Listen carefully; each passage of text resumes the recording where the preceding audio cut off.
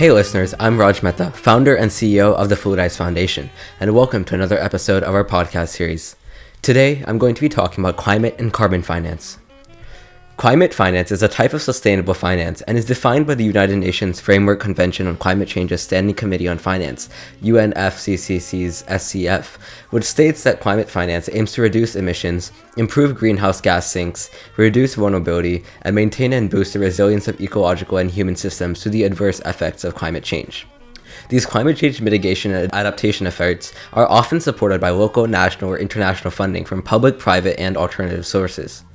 Climate finance is a global objective and need. Several developed countries and both public and private sectors aim to provide developing nations with climate financing funds to help them achieve their sustainable development objectives, especially since developing countries also play a critical role in global climate change. Approximately 63% of global carbon emissions comes from developing nations. For example, several developed nations pledged $30 billion between 2010 and 2012 for developing countries to carry out critical climate change mitigation and adaptation initiatives under the Copenhagen Agreement in 2009 at COP15, and pledged an average of $10 billion per year until 2020. The Paris Agreement in 2015 has reaffirmed this pledge and extended this funding through 2025.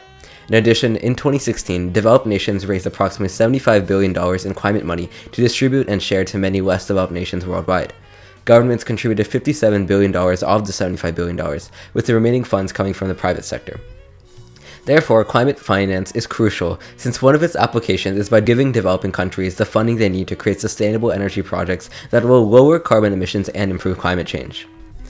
Another type of sustainable finance is carbon finance, with the goal of global carbon emissions reduction. It works as a financial tool to encourage and offer chances for businesses and people to lower their carbon emissions. By encouraging greenhouse gas GHG emission reductions, carbon finance provides an immediate opportunity to lessen the overall effects of climate change. Carbon finance entails the production, allowance, and trading of carbon credits or carbon offsets in both compliance-based and voluntary markets.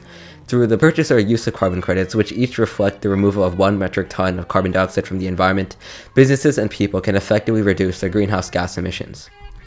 When 1 metric ton of carbon dioxide CO2 is removed from the atmosphere, a carbon credit is produced. Products that remove greenhouse gases from the environment, such as wind energy, forestry, methane gas capture, and other initiatives, are responsible for this mitigation. For each ton of CO2 that these projects' owners remove from the atmosphere, they create a carbon credit. Then, anyone who wants to offset their emissions, including people and companies, can buy these credits. Carbon credits are available for purchase or sale on voluntary or compliance markets. In voluntary markets, carbon credits are exchanged between the companies that own and operate offsetting projects and the businesses and individuals who want to offset their emissions. Businesses who are involved in compliance markets are given a set number and amount of credits annually. With the help of this financial mechanism of carbon credits, carbon reduction as a whole becomes a tradable good.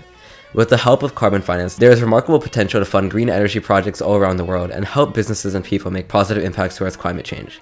Additionally, by converting emission reductions into tradable carbon credits, a market is established that both the economy and the environment may benefit from. Climate and carbon finance could provide effective solutions for reducing the effects of climate change and potentially achieving net zero emissions in the future. Therefore, public and private sector participation and cooperation is critical, and could result in significant financial contributions to sustainable projects around the world that would potentially help save our planet and reduce carbon footprint. Hope you liked this episode, and be sure to catch our next one soon. To stay informed whenever we release a new podcast, please subscribe to our newsletter at the bottom of this page. If you're listening to this podcast, you're likely as passionate about financial inclusion as I am. If you want to get involved and help us make an impact towards improving financial inclusion globally, any contributions to the Fluidize Foundation will help make a difference to improve the financial well-being of the underserved and underprivileged communities around the world.